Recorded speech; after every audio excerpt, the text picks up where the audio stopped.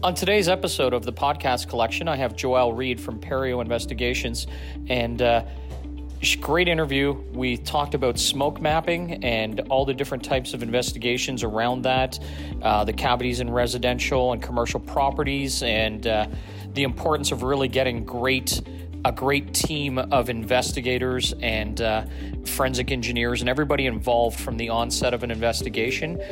Helps with the planning and the cost savings, and it's a really great interview. I think you guys are going to enjoy it. So sit back, relax, and enjoy this podcast. All right, it's Terry Doherty. I'm from the OIAA, and we're doing our podcast this week, and it's part of the podcast collection. And today we have Joelle on, and Joelle, you're from which segment of SCM Group? I'm from Perio. Well, excellent. Joelle, I'm not sure if all of our listeners know who you are. Maybe you can give us first, last name, and kind of some background on you. Yeah, absolutely. Thanks, Terry. So my name's Joelle Reid. I'm a senior project manager in the environmental hygiene division with Perio. I did my undergrad at York University in environmental and health studies. I was a member of the varsity rugby team at York, so I was fortunate enough to have that experience while I was there. Very cool. Very cool. After university, I went to Seneca. I did my post-grad certificate in urban land regeneration, and that was sort of my, gateway to where I am now. Since then, I've gone on to get my fire and smoke restoration technician. I'm a certified or registered safety professional. Safety is my true passion. It's at the forefront of everything I do outside of work and with Perio. Well, I know we're going to talk about smoke mapping today, and that's really cool because I don't know much about it. So if I stumble through this and just ask a bunch of stupid questions, I apologize to you and to the listeners in advance, but it sounds really interesting. But before we talk about that, you talked about land rejuvenation, right? Land regeneration. Regeneration. Now, tell me a little bit about that. I know that's not going to be our main topic today, but I literally just saw something on one of the news channels that's a really big thing right now down in the States, or I think it's the same thing because of all these floods and all the hurricanes literally wiping away the land and damaging it. Is that the same kind of stuff?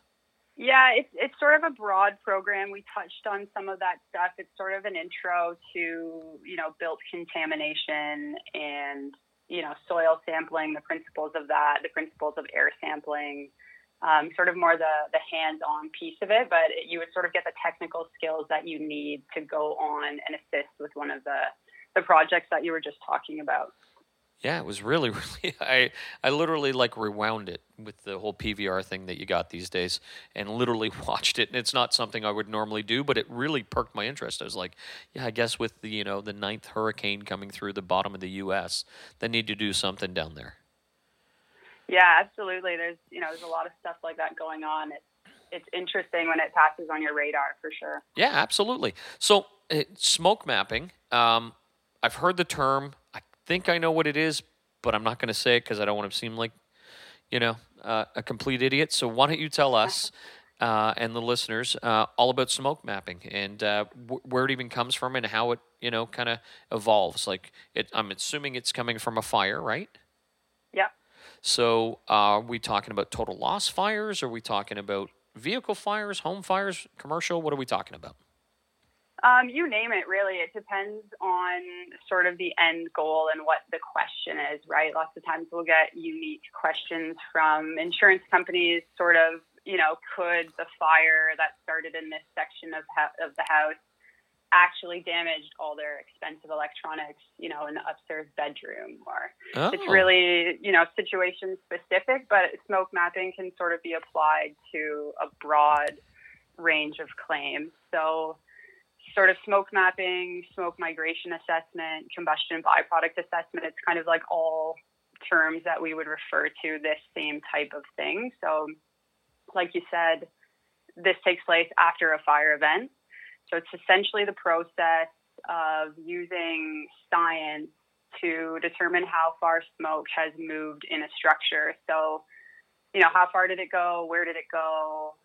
Is the smoke contained to one section of the house? Is it contained to one section of the warehouse? Did it travel, up the walls? through the floors in spaces we can't even see.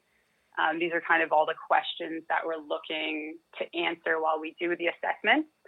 And in terms of how we go, about it, we would attend the fire scene. We start with a visual investigation. So we'll go through room by room, area by area. We look for the visible damage. We note the odors. Is there any obvious smoke patterns, settled particulate? Are the materials burned? Are the windows broken? Those kinds of things that we're looking for first. Yeah. And then from there, we'll develop a sampling plan. And so we go out, we actually collect the samples, we submit them to a third-party lab. That lab plays a big role in how we do our work. We obviously really rely on the results we get from the lab, right? We trust those results and we rely on them to do our jobs well. So once we get the results back from the lab, they'll give us a report that'll tell us in every sample that we collected, is there combustion byproducts in that sample? So is there soot, char, and ash? And how much soot, char, and ash is in that sampling location? So now I'm starting to get the picture here. So if you were closer to the fire, it should be a greater amount per parts per billion or million. I don't know how do you quantify it? What's it in?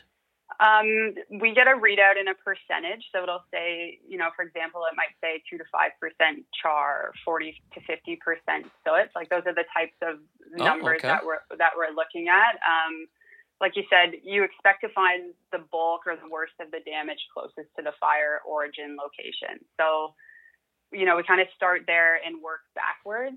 And then the mapping piece really comes in because we can take a diagram and we can plot our sampling points. So we can really start to see, the fire started here and we can see the pattern of the smoke and sort of where it moved. And it really helps us to assess the overall damage in the structure. And it helps us work with the contractor to figure out, how are we going to put this thing back together.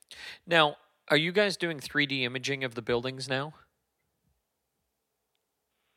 We don't necessarily do that. Lots of the contractors we do work with do that. So we often get access to that. We kind of go through, at least myself, just kind of like a point and shoot camera. Mm-hmm. But we often get some 3D data back from the contractors we work with. No, I was just wondering, but do you use that data then as part of your investigation? And the only reason I'm asking is it seems to be something that's new. Obviously, they're taking the video and doing the 3D imaging and using it for their scope for their building. But I thought it might be something that would be useful to say, this wall has 45% char, this one has 30. Or is that what you're doing with that information? Yeah. Essentially, that's generally it. Is we're trying to map out exactly what's been impacted. So we don't, like I said, use that 3D software ourselves, but it can be helpful for us, especially because oftentimes the contractor's on the site before we are, right? So sure. A contractor's been engaged, they've gone out, they either make a recommendation themselves that they would like a specialist to help out, or sometimes the adjuster will make that call. So from their 3D images, I find the most helpful is, what was in the house at the time of the fire? Was this thing here? How did that look? Sometimes we're not even brought in until the end, so we never get the luxury of seeing the site full of smoke. So the contents have been removed and stuff. Exactly. And sometimes all of the, floor and wall and ceiling finishes have also been removed. And it can be tough for us. So that certainly is an instance where we'll rely on those images from the contractor. Now, does smoke have a tougher time going around if a room's got more stuff in it? And again, I sound like an idiot. I should have prepped on this, but again, I don't know enough or even know where to even go to ask or get this information. So just because you said, it's sometimes you're going and stuff's been already removed. So, is there certain surfaces that hold soot better or that, smoke better than others? Or... Yeah, there's certainly, in our training courses, like I said, the fire and smoke restoration technician course that I've taken, there's certainly recommendations that they make for things you should clean first, things that if, the soot or the contamination isn't removed right away, there's a chance that finish might be more damaged down the line. So generally smoke fills up the room. It kind of goes straight up to the top, and then from there it will settle downward. It moves generally in the way of moving towards things that are cold. So it'll kind of pull towards windows or cold pockets or doors. So knowing the way it travels definitely helps us to do our assessments on site. Oh, that's very interesting. So if a fire department breached the building and it's cold outside and that air's, it's going to be drawn to that. Yeah. In principle, it will to some extent be pulled that way. Oh, interesting. Now, do you find and again, these are just simple questions. I'm sure there's going to be somebody that's going to want to follow up with you after, and we'll get all that information out so they can reach you and talk to you in more detail. But just as a baseline, when you go into these places, generally you're going in before they've been cleaned then, for the most part, so you can actually do the mapping, or is the mapping part, can that be done after? It's certainly easiest for us, and we would always recommend that we be brought in from the beginning. Okay. But there's lots of times where an entire claim will happen, and at the very last minute, in the 11th hour, the insured, they're still saying that there's issues, or they're still saying that they smell an odor. Excuse me. So there are times that we get brought in right at the beginning. There's times we get brought in at the middle because there's been, a concern brought up by the contractor, or there can be times we're brought in at the very end to say, hey, we did a bunch of work at this house or at this structure. Can you come and tell us if the work that was done was sufficient? Can you give us sign off on this project? So note to all adjusters, call Joelle early. Absolutely. Things are a lot easier if you get an expert on the file at the beginning. I agree. I 100% agree. I don't understand what sometimes, you're just kind of just going around chasing your tail. You're like, oh, we should have done that at the beginning. I always think it's better. Listen, you get this claim, you know the complexities of it. Line up the people you think you're going to need right at the beginning and contact them. It's usually the first thing I do when I was doing those types of claims was I would call my experts and say, what do you think? Where do you think you need to fit in this plan?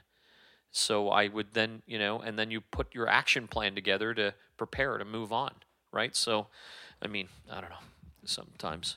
Yeah, absolutely. It's a pretty interesting thing to be on site with, a number of experts and everyone to look at, the same wall, but to have such a different range of feedback, right? Like the way I see something is not the way the electrical engineer sees it or the mechanical engineer. Yeah, and they're there for totally different purposes. You're all looking at the same burn pattern, but you're looking at it for one aspect. They're looking at it for something different. Yeah, absolutely. And I like joint investigations. I really do. I think they're really great that you have everybody, and just from when I was adjusting, I thought it was a great idea to have people actually all on site together, because your one expert be like, hey, I think it's this, and the other expert goes, no, man, you missed this piece over here. That's why this is here. And that, sometimes it's great. I think it is always best. Oh, absolutely. And get your experts out early. Absolutely. There's so much value. You can gain so much from, 2 hours of getting everyone in the same place and walking through. And, the smoke mapping, it really does guide a lot of the project, right? As an electrical engineer, you're tasked with looking at, did smoke get into these areas and could these components be affected by smoke? Well, from the smoke mapping assessment, we can tell you, did smoke even get in this room? Like if I can tell you smoke didn't even get into this area of the structure, well, that's a whole section of the structure that now might not even have to be assessed by other parties, right? So this really can help to guide all of the experts. And you if sound the structural like, sorry, I was going to say, you sound like you should be in there before them. Early is better. The projects I find that go the smoothest is once the fire has happened and you've selected your contractor and you've had your origin and cause come, and like I know you talked with Brandon recently. So once the evidence that needs to be removed has been removed, it's a good idea to get an expert right from the hop. So tell me about smoke mapping from just not a technical standpoint, but how long has it been around? Like, is this new science, or has it been, I always find it comes from the U.S. or from Europe before we get a hold of it. But how long has smoke mapping been around or being used in insurance? Yeah, that's a good question, actually, one that I'm not fully sure I know the answer on. I started out with a good firm who had some great experts, and I just sort of picked this up along the way. There's actually, unlike asbestos, there's no regulation or really guideline that exists right now that mandates what you do and don't have to do on a smoke job, which is really interesting. But there is rumblings that there's going to be a document like this coming out shortly. So, I'm pretty keen to see what that entails and what they really recommend and how we can fit into that picture. I'm sure somebody from NFPA is going to listen to this podcast and go, hey, we're going to make a regulation and guideline, and we're going to make it soon.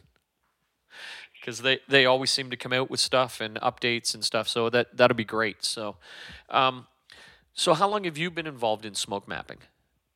I've been doing this for about 6 years. Oh, okay. Now, yeah. Now, do you find you get it more on large commercial losses, or is it residential, or what would your split be, do you think? I think right now, probably 50-50, a good amount of residential and a good amount of commercial. I would say as a whole, fire claims have been sort of up since COVID. I've seen a major uptick in the work that I'm doing. This industry fluctuates a lot, and there could be, months and months and months where all I'm doing is water damage and mold. And then, you'll have months of just fire. But from COVID, it's really been a push towards, unfortunately, a lot of fire events are happening. Yeah, so here's how I see this. People aren't home or at home because of COVID. This is just my personal thought on it. So they're not out driving their car, so less automobile accidents, right? Kind of makes sense. Less people on the road, less accidents. People are home more. They're cooking, they're barbecuing, they're doing things around their house, they're lighting candles, they're just being at home more in home stuff. So the water damage claims that you would typically see, somebody turns on a tap, they get distracted, they leave their house, and they flood their house. That's not happening right now because people are home. So it's funny that you say that it's, it goes up and down. I'm just, in my head, I'm seeing this as those are the patterns, right? Less people on the road. So you heard, like when I was watching the news, right when COVID kind of the lockdown first started, the roads were empty. And, you didn't hear about, 5 and 10, 15 car pileups because there wasn't that many cars on the road. Yep. No, exactly. So, I guess you must be really busy. So, without telling us the case or who it was involved, can you talk about a specific case? Maybe talk about why you got brought into, or even in general, why you typically get brought in. I know we talked about it just before we went online, and you were talking about electronics and those kind of things. Is that mostly the reason why you're brought in, or can you tell us what adjusters and, claims people are looking for, why they would refer to smoke mapping? Yeah, for sure.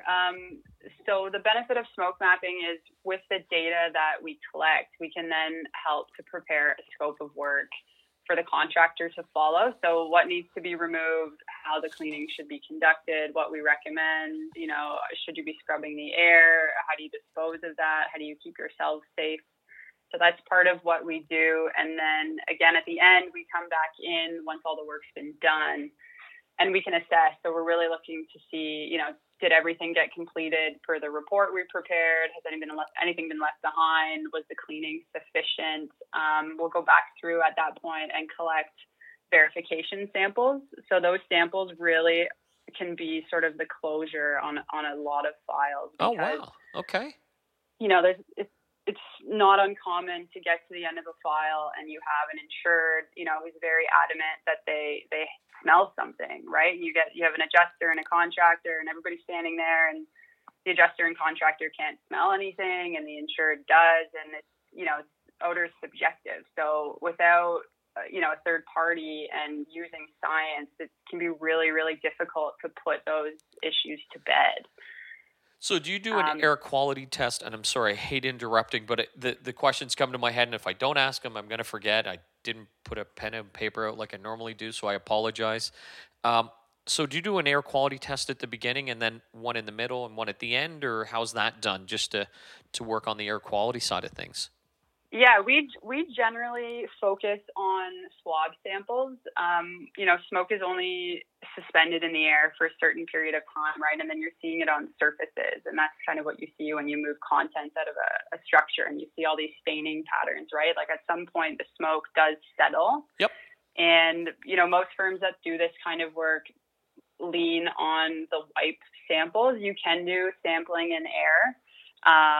Depending on the situation. Like, again, that's just an instance where you really want to have an expert who understands why would you take an air sample in this instance versus why would you take a swab sample, really guiding the adjusters to what should you do for closeout.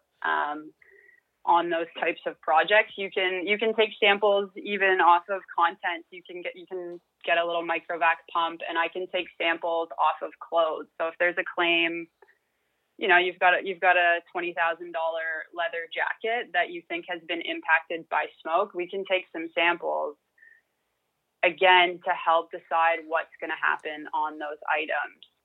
And just for the record, when you say swab sample, you mean just much like you would do if you were going to a doctor and they take a swab of the inside of your mouth for testing. Yeah, that's exactly it, right? Yeah, it's not a swab that you picture with something on the end of a tip. It's like a wipe sample. You wipe the surface. It goes into a bag. You change your gloves, so there's no chance of cross contamination to your next set of samples, and that's pretty much it. So it sounds like it's very time intensive to do this because you're going from area to area, kind of developing how smoke migrated from the source of origin to its least impacted area. Is that kind of how you work, or how would a typical smoke setup work? How would you do that? Sure.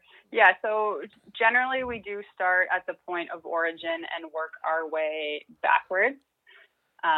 Like I said before, we expect to find the worst amount of the contamination closest to the source, and then we can see sort of the fire pattern. So we can see, these 5 rooms have been impacted, and then we get into a space where there's no physical damage, and then we can start to wonder about things like smoke. Because in a fire claim, if the materials are already damaged, we already know that we're going to have to do something with those materials, right? Like if a ceiling has collapsed, we have to take that ceiling out. So the value of taking a smoke sample in that room, may not be very high because we already know that we have to do some work in that area. So the smoke mapping is really for the areas where there isn't a lot of physical damage and you're really wondering, has this been impacted? To what extent?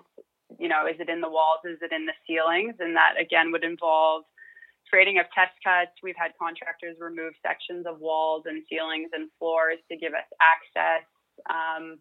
Again, a lot of this comes back to how the house is constructed. So if there's joist pockets where the floor joist and the wall meet, well, anywhere that there's a pocket is a chance for odor and an odor source, right? So we really have to go through and try to find all of these small pockets where the smoke may have gone, and then we need to target those in our remediation, because if there's anything left behind, despite all the cleaning and all the work you do, if you've missed a pocket of smoke and there's a pocket of contamination somewhere, you're going to smell it. And that's really the tough part, is finding all of those nooks and crannies. And again, hiring a firm with expertise, you almost know where to go right away, right? You've seen this before, it's not your first rodeo, and you can kind of get to the nitty gritty of it a lot quicker than someone who might not have that experience. Can you talk about ductwork and ducting in a building? Does that play a huge part in your mapping as well? Because if the source of the fire was right by the furnace, or even the furnace itself, and then it's going out from the ducts as well, is that something that you guys have to bear in mind when you're doing your mapping? Yeah, absolutely. Migration through the ducting is a definite concern. And, if you look at a file like a furnace blowback, well, that's coming right from that that system, right? It's enclosed in the ducting system. So in an instance like that, it's going to travel through the ducting. It's going to blow out your grills, so you can expect to find impacts, almost anywhere that there's a grill. And then you have to take a step back and think, okay, could this been enough pressure that it's leaking out at the points where the ducting connects? And that's in areas we can't actually see. Oh, so up lots in of times, the roof spaces and joists. Yeah, oh, in the ceiling cavity and in the bulkheads, right? So, sometimes we have to do destructive methods just to get to where the smoke might be. And I think, this is a good point to mention that part of any restoration project, and that includes a smoke restoration project, is to first identify if there's any designated substances present in the areas affected by the fire. So those are things like asbestos and lead and silica. So for me to remove a section of wall just to assess to see if there's smoke behind, well, if that wall has asbestos, well, I have to do an asbestos abatement first.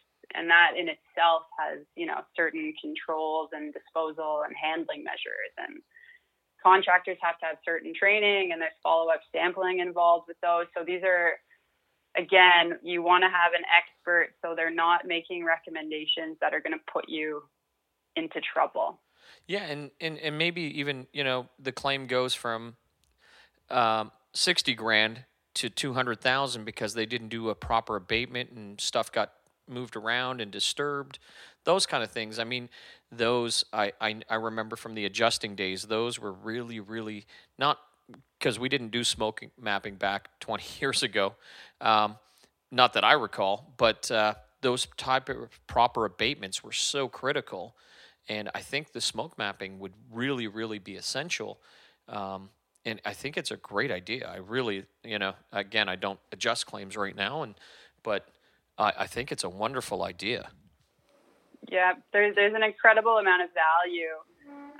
Just to give you an example, so we were engaged on a claim not too long ago. It had been going on for a couple of years, I think over 2 years at the point that we got engaged.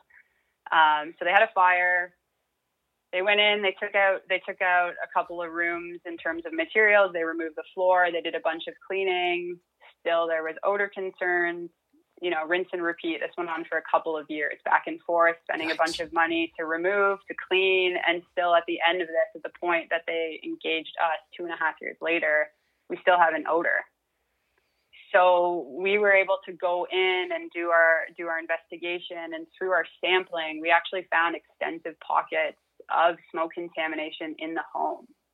So this is, again, a good example of why you bring someone in at the beginning, because they spent a whole lot of money and a whole lot of time on that project to get to the end, and they still didn't have a solution, right? And by that time, the relationship between the insurance company and the insured is not in a good shape, right? They've been out of their home for over 2 years. It's just a very difficult situation that often doesn't have a solution. And we can come in and we can provide science and data that gives, a real solution and a place to move forward from. Yeah, I can see how that would degrade pretty quickly if you're the homeowner and you're like, come back in your house and you're saying these smells or whatever, and the people are like, listen, I don't smell it, but they come, maybe in midday when the heater's not on or stuff like that. And I'm wondering even if it's stuck in a pocket on the other side of the ducting, maybe as the ducting heats up or whatever, as the furnace kicks in, it then, causes it to become agitated or whatever it would be, or become active, and you would smell it at that point. Those kind of things. Because, I mean, it's that thing, when you take your car to the mechanic, it never acts the way you wanted it to show them that the problem you're having, right? It's that, I swear to God, it's doing this weird, funny thing. You take the mechanic, it never does that. I'm sure it's got to be that same way sometimes before they get the expert in. Yeah, exactly. And you don't know which pocket might be the odor source, right? So it's really going in and trying to eliminate all of them. That's really the key to it, is because you don't know which ones are going to be the ones that smell. Like you said, you could have something next to a ducting that's heating up, or one's just sort of in a pocket that gets a lot of sunlight. through your windows. You just don't know. Yeah, so tell me about, just so for the people that maybe not handling property claims, talk about pockets so they kind of understand what a pocket really is. Yeah, so a pocket is essentially, I would say, a cavity in a structure. Oftentimes we can't even see them; they're covered by the finishes. So, if you have, there can be certain areas, knee walls around windows, or like I said before, there's where the floor joist can meet the wall. There can be a pocket there. Smoke is difficult because unlike water, water follows gravity. It's gonna move downward. Smoke doesn't have those same laws, right? It's more like a mist. Steam, it really gets in and it penetrates to everything. So anywhere there's a space, smoke can be in a structure. And is it caused a lot due to vapor barriers and insulation and stuff, in behind the walls that's kind of trapping it at that point? Yeah, lots of times it could be that. And again, this is where we really, the multidisciplinary team of experts is really helpful in this situation because, I'm not a structural engineer, and the information that they have about a way that a structure is assembled, I rely on their knowledge to understand how smoke moves within a property, right? If we have a series of, masonry block walls, I want to know from the structural engineer, is that block wall sealed at the top, or is that block wall now filled with smoke?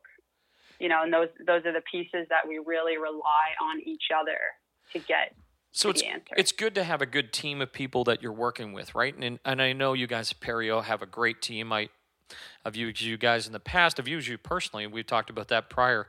And those are the kind of things, right? Because you need to have somebody that knows building envelopes and how they move and how they're constructed and the material within them and kind of like the years of construction. And I think that plays a big part too, right? So the newer homes, I mean, they're really good. They're high tech, they're efficient, but they seem to hold things much differently than an older home that, has leaks and lets air through and travels. These building envelopes in these newer constructions seem to be like airtight. Yeah, absolutely. And again, a structural engineer can come in and they know a lot just before they get to the site, just by the age of it, right? They know which version of the building code the property was built under, and they can sort of from there expect to find certain materials or certain types of construction. So, yeah, and that's what I was getting at. Like I guess if it's built between 60 and 69, it's going to have this requirement and it's going to have that type of material. They should look to see those types of materials being used. And if it would be different, Joanna, again, I apologize for interrupting. I'm assuming that if you see updated material, that there's been updates to the building. Yeah, absolutely. And I mean, that to me plays more of a role, again, on the designated substances side of, has this 1900s structure been renovated? Is anything in here actually original? So it does play into the smoke migration piece as well. But that to me, I immediately think of designated substances when you start to talk about major renovations and structures. And was that renovation everywhere? And, am I going to find 25 different variations of plaster in a structure? I was starting to think that in my head as you were saying the age of the home being 1900s. I was going, horsehair. There's going to be horsehair and newspaper in the walls. Yeah, absolutely. We see all kinds of stuff in the walls. Yeah, I was in a beautiful. Gross, I was in a beautiful mansion one time, and it had been damaged by fire. And the contractor kept going, "Hey, man, we're going to open these walls up, and we'll be able to read the newspaper from the early 1900s." And I'm like, "Come on!" And this was early in adjusting. He opened it up, and I was like, "Oh my gosh!" So I kind of learned. I learned from an early kind of age of adjusting that depending on the year of the home, depended on the types of substance that they even put in behind them, just for or for insulation, right? And those are things, as adjusters, I don't think we think of, because, sometimes being a TA or being even a road adjuster, you're not there for the demo, and for the most part, you don't see that stuff. But I encourage adjusters to actually go out and, be with your specialist and your your experts for a few of these types of fires so you can actually see what Joelle and, the Perio team are doing. I mean, I think that's really important. And you just need to be there standing in the background, having your proper PPE. But I think it's a great experience so you'll actually get an understanding of, when you're looking. I'm standing in my kitchen right now because of COVID, and I'm looking at all the things in the house, and I'm like, the stuff that's behind here, most people don't know what goes into building a house. Mm-hmm. I mean, yeah, absolutely. So, absolutely. And, there's things you uncover too. It's, homeowners do some pretty interesting renovations to their own homes, right? Yeah. You just don't know what you're going to find. You could, we've had projects where we've had a leaky window, and we've removed the wall around the window to find, like hundreds and hundreds of bats. Did you say bats? That's bats, yeah, and that's not even related to smoke migration. That's just on the note of what's behind the walls and the ceilings that I can't see. Yikes. Yeah, no, and I think, and how do you feel about bringing an adjuster out on one of these claims and doing that kind of stuff? Is that something you're up for still and still doing? Absolutely, yeah. I always enjoy to have an adjuster on site. It's incredibly valuable, and it's a lot easier to walk through and explain. And rather than me put together a photo log and detailed notes to say, I can just say, hey, why don't you come with me and I'll show you exactly what I see. The contractor's already here.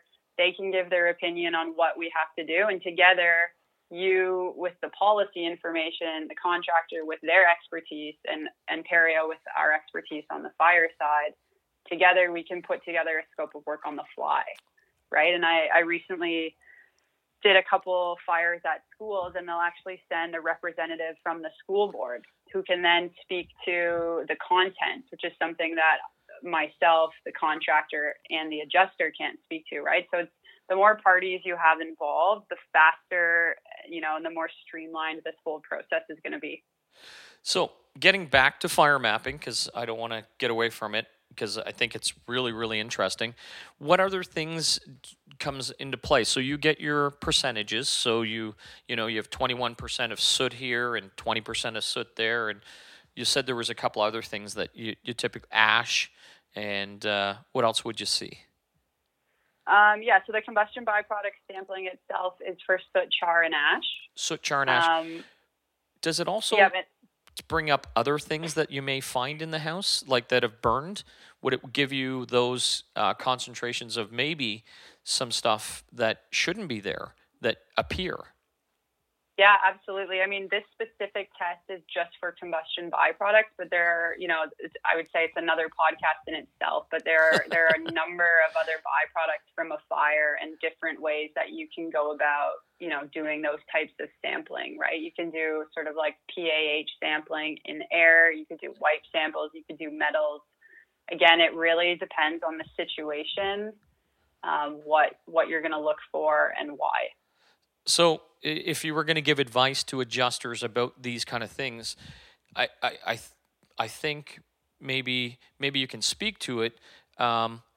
If they get a fire and they think they need, and it's in a pretty extensive fire, and they think they're going to have their insured out for a period of time, and it's not just, say, a stovetop fire, but it's a very large fire or a substantial fire, and it's got some concerns, they should engage you to find out what would be the things that they would engage Joelle right off the bat. What do you think you would tell them?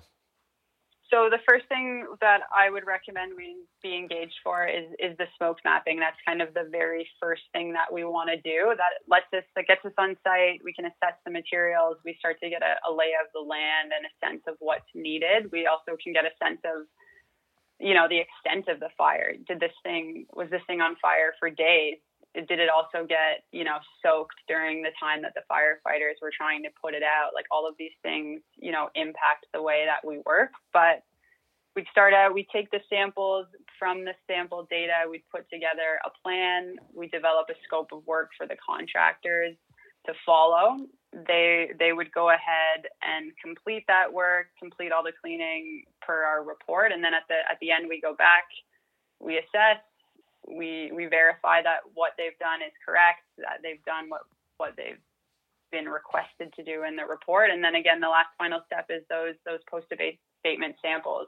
And that's really the piece that gives often the insured, that's almost always the only piece that gives them the confidence that this has been done right, because the contractor is invested in doing the work, right? They're, if the contractor is the person that's also verifying the contractor's work, well, they're invested to say that they did a good job, they did it right, and they're not going to poke holes in their own work. So having a third-party professional really takes away the bias that can be involved in these situations. And we really go in and we rely on science, and it's very much it is what it is kind of scenario. And together we work together with the adjuster and the contractor to get these things put back together. Now, when you say scope of work, do you mean scope of work for all of the project, or do you mean just with regards to the actual remediation of the smoke? It depends what we're tasked with, really. Sometimes it'll be, can you just give us a scope to remove the designated substances that have been impacted by smoke, and then maybe the contractor will go ahead and do the clean, quote unquote, demo in terms of the non-hazardous materials on their own. Sometimes we'll get brought in to do the whole thing. Like I said, we've done a number of these schools recently where we have a structural engineer, an electrical engineer, a mechanical engineer, and environmental person. So in those instances, we're doing a full scope of what needs to be repaired under each of those specific disciplines. Yeah, and I know you guys have a full spectrum on your team at Perio there that can actually do that. You even have Quantify there that does the contents as well. Like, you guys are a full service shop as far as that's concerned. So when you say your scope, you put your piece together, they put their piece, the structural guy does that. So you guys provide a full package to the contractor, the insured, and the adjuster then. Absolutely. Yeah, we try to be a one-stop shop. Yeah. No. And I think people appreciate that, especially because you guys got a great name, you got great people there, and I think it helps, right? You've got guys like Brandon on the fire side and stuff like that, and you've got your Quantify guys who I quite enjoy working with as well, and have in the past. It's been really great. Is there anything that we're getting close to the end here? I don't want to keep you forever, but is there anything with regards to smoke mapping, maybe the top 5 things that, when someone has a fire, an adjuster has a fire, they should think of when it comes to smoke mapping, and why they should be contacting an expert like yourself, Joelle? Yeah, I would say, 5 things they want to be thinking about while they're doing these types of claims is, who am I going to engage? Even choosing your contractor wisely is going to go a long way on all of your claims, right? They're the person who is the face, and they're the person who's there every day on and off for months, right? So choosing a contractor that gets along well with your insured and who takes direction well will go a long way. Again, getting an expert in early, getting that initial data, and this data really is invaluable, because if we get brought into a file and all the work's been done, I can't ever tell you what was in the structure to begin with. So the $100,000 that the contractor spent, did they have to do that work? I can't give you that answer because they've already taken everything out. All of the evidence that I could collect from the samples, that's gone. Yeah. So that's, that can be difficult for us. So really getting someone early, getting a team together of people who know what they're doing and work well together will go so far in these claims. And I think it would also help with maybe refuting some concerns down the road from an insured, or, say this, God forbid, but some files do end up in litigation. And, it's litigation prep 101, right? You already have your experts. Your experts were in early. They've got reports. They're scientifically proven. They're backed. You've got the material and the data to support it, correct? Yep, and you use the lab that's accredited. So even, again, I said before, the lab's very important, but to be able to rely on the lab's data means that they have to be accredited for what they do. So if you go to a, Joe Blow lab who says they can do it for you, but they can't actually stand up in court, well, any of the data that you've collected is no longer helpful for you. Yeah, and again, when you were talking about the right contractor and working with the right contractor, I mean that's important too. And I sometimes, when we talk about this stuff, you forget about those things, but that's so important because I know insureds, sometimes they want to work with the mom and pop shop that did the little reno in their kitchen or change some fixtures in their bathroom, but they're not qualified to do abatement, and they're not qualified to do, most of the times they're reno guys, right? They're repair or fix guys. They're not really remediation. And that's the difference, I think. Sometimes we sometimes let insureds pick their contractor, and they're entitled to, but it's sometimes at their own demise. Yeah, absolutely. If you don't know that wall has asbestos in it and you tear it out and there's no, verification check, you're sleeping in that bedroom with that dust that they've left behind that no one ever knew to even sample, right? You don't know what you don't know. And that's really the danger with that. Oh, I like that. I may steal that from you. You don't know what you don't know. That's a great one. But and again, that makes sense, though. I get what you're saying. I mean, and it comes back to those, or even when you're up north, right, or in some of these country areas where there isn't really the big contractors that we typically use. Your Service Masters, your Belfour, your First On Site, all of those people, right? Like, and you are sometimes stuck with, Bob's Repairs. Sorry, Bob, I'm not just saying that, but I'm just saying anybody. ABC Repair Company or whoever it is. And you get stuck with that because that's all that's available at the time. I mean, I think, would you agree with me? It's more important to get an expert out to those right off the bat so you can actually say to the homeowner, hey, listen, it may take a day or two, but it's so important that we get somebody in that actually is qualified to do this reno or this remediation. I shouldn't say reno, remediation, because of the things that our experts have found. Yeah, absolutely. Yeah, it's really important, and it's difficult because lots of times the insured, they've never gone through this. These are stressful situations, right? If you've lost your house and, there's things that go along with these claims that people don't often talk about, right? I mean, I don't want to go down the dark road, but people lose pets, people lose their things, right? Mm-hmm. Like it's a very sensitive situation. And, by them wanting to bring in someone local who they've worked with before, they get some comfort out of it, but they're not aware of the position they're putting themselves in, right? They can't foresee the problems that we can see. Yeah. And if we're engaged early, we can help to guide that whole process and help to make sure that the right people are in the right place who can actually help with the claim. Yeah, and I think that's important sometimes, and I think adjusters, we don't think about that. We can really utilize our experts like yourself, Joelle, to explain to the insured why it's important to have X or Y. I'm trying to do that now. I'm switching different letters in the alphabet. But X or Y to actually do the work because, they're qualified to do it. And if it's coming from an expert and not just an adjuster who they think may be trying to get, their preferred contractor to do the work. The reason why most insurance companies have preferred contractors, they're qualified to do the work that's needed, right? Yep. So, I mean, I think having someone like yourself out there and, explaining to the insured or, the homeowner or whoever it is, landowner, that, listen, here, I'm going to let you speak to my expert, and my expert will tell you why it's so important to have this out there. And, you can go back and you can say, listen, you've got these hazardous materials. I mean, your guy can do some of the painting at the end, but I don't think he's qualified to remove asbestos. Does he have that abatement control process in place? Right? Exactly. I mean, is that do you run into that a lot, or am I just thinking too big here?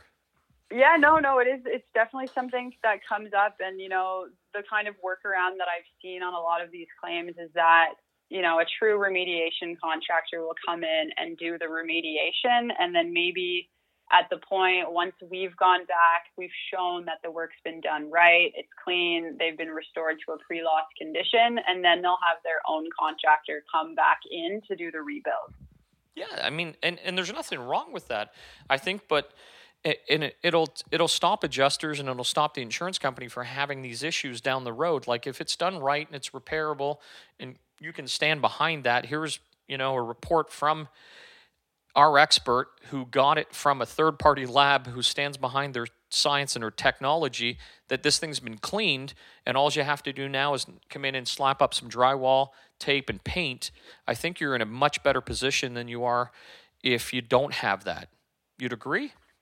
Absolutely. The jobs that I can tell the second I walk on a job site if the contractor has training, right? I can tell by the way they've cleaned. I can tell by the things they've left behind. I can tell by the things they've forgotten to look at. It's very evident very quickly. Yeah, I had a case one time where they were actually, it was a contract they were in, and they were doing the finishes, and unfortunately they left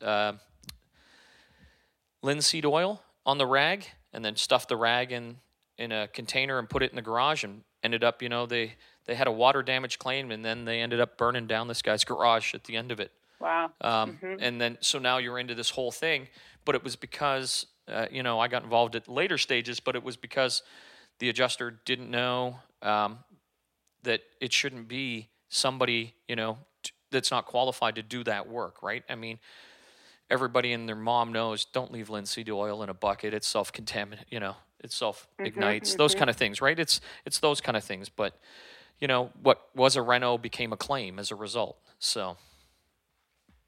Yeah, absolutely. It happens quick. Again, you don't know what you don't know, and it's risky to be in a position of not knowing. Yeah. So I cut you off, but we're in the top 5 here. You gave us the first one. What's the second thing people should know? The second tip for adjusters, I would say, is understanding what your remedial objectives are. So, combustion byproducts, they're out there in the world. It's not just a fire claim that will pick some of these things up. Furnaces themselves can be a source of soot. Our vehicle exhaust, you go up to the cottage, you go to a fire. So understanding, and again, this goes back to getting an expert who can help you, but understanding what the remedial objectives are. If I'm in a house where there's a wood burning fireplace, well, we're going to all expect to find some level of combustion byproducts in that house. But does that mean the insurance adjuster should be responsible for cleaning that entire house? Oh. Or are they responsible for just remediating what's related to their loss? And that's another good reason, again, to get an expert who knows what they're doing, and they can evaluate this data in a scientific way to either, delineate or clean up the entire loss, whatever it may be, case specific, like I said. But that's really interesting. I never even thought of that. That just, we've been talking for just about an hour now, and I never even thought about, if they already had a wood-burning fireplace, they're going to have soot in the house, right? Exactly. That's going to be there. Exactly. I didn't even think of that, and it's probably that fireplace that, eventually caused the fire anyway.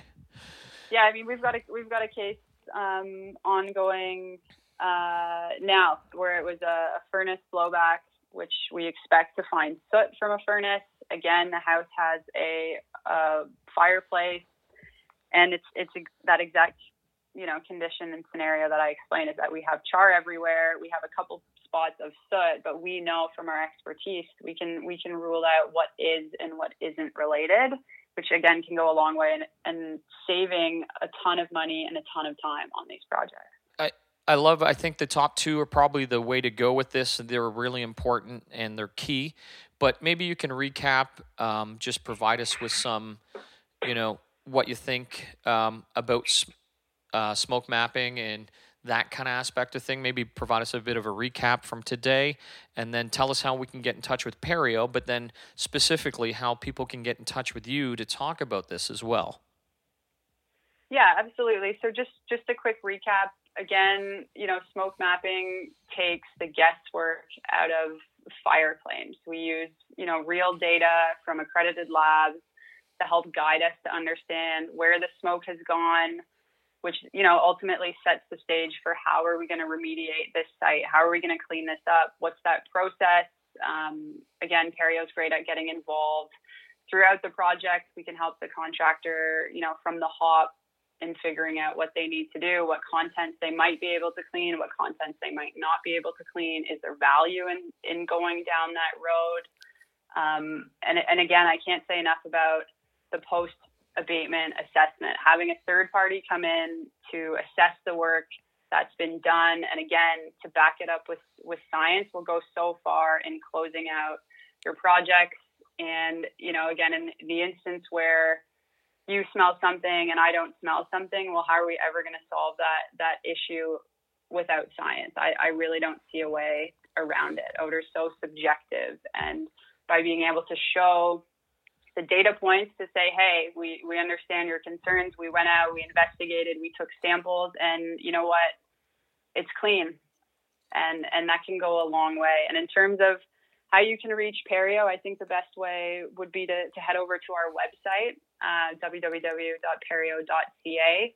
On there at the very top, you can see our 24/7 emergency response line. So you can you can reach Perio from Canada anywhere, anytime of the day. You can get an expert that can help. And in terms of reaching me directly, if you go to the expert page at that website, again, www.perio.ca, under my name, Joelle Reid, you'll get all of my contact information, my email, and my phone number. And I can even send that to you, Terry, if you post that somehow. Yeah, we can post it right in the caption in the link. Absolutely. There you go. So I'll get you that information then. That'd be great. Now, before I let you go, you made one comment in your recap, and I just want to touch on it. You said with regards to the post-abatement cleanup. So you're able to quantify that, but at the same time, I just want to make sure that people understand that you shouldn't be brought in, again, for people that were listening, you should be brought in at the beginning so you can give where the house was or the item was at the beginning and then confirm where it is at the end, not just at the end, correct?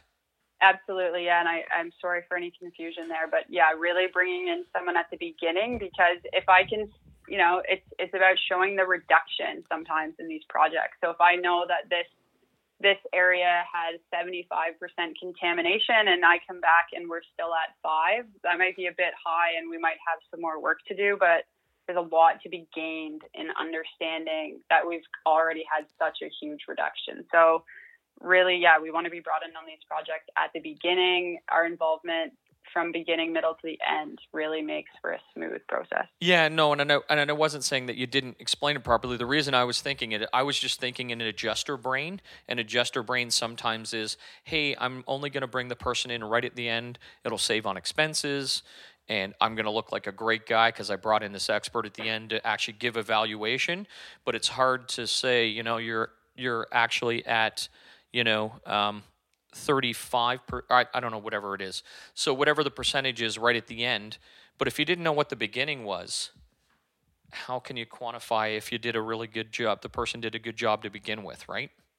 Yeah, exactly. And if the site's been put back together, well, there's a lot of areas I no longer have access to. And yeah, we can come in at the end and do these assessments, but we have to sign off with a lot of caveats to say we didn't get to see X, Y, and Z, and our assessment is limited based on a number of factors. So having us there the whole way through eliminates that, and we have a lot more confidence to say, yeah, you know what, I took a look at every square inch of this place and I'm confident that it's clean. So I think the big takeaway for adjusters is early involvement of your experts, and just remember you can reach them at perio.ca, right? www.perio.ca. And then track down your experts. Well, thank you so much for being on the podcast collection today, Joelle. I always enjoy talking to all the people over at SCM Group, and especially the Perio Group, because I always learn something new every time I talk to you guys. And this one obviously is very new to me, but I'm going to take it away and try and learn some more about it so the next time we talk, I don't sound so silly. Absolutely, Terry. Well, thanks so much for having me.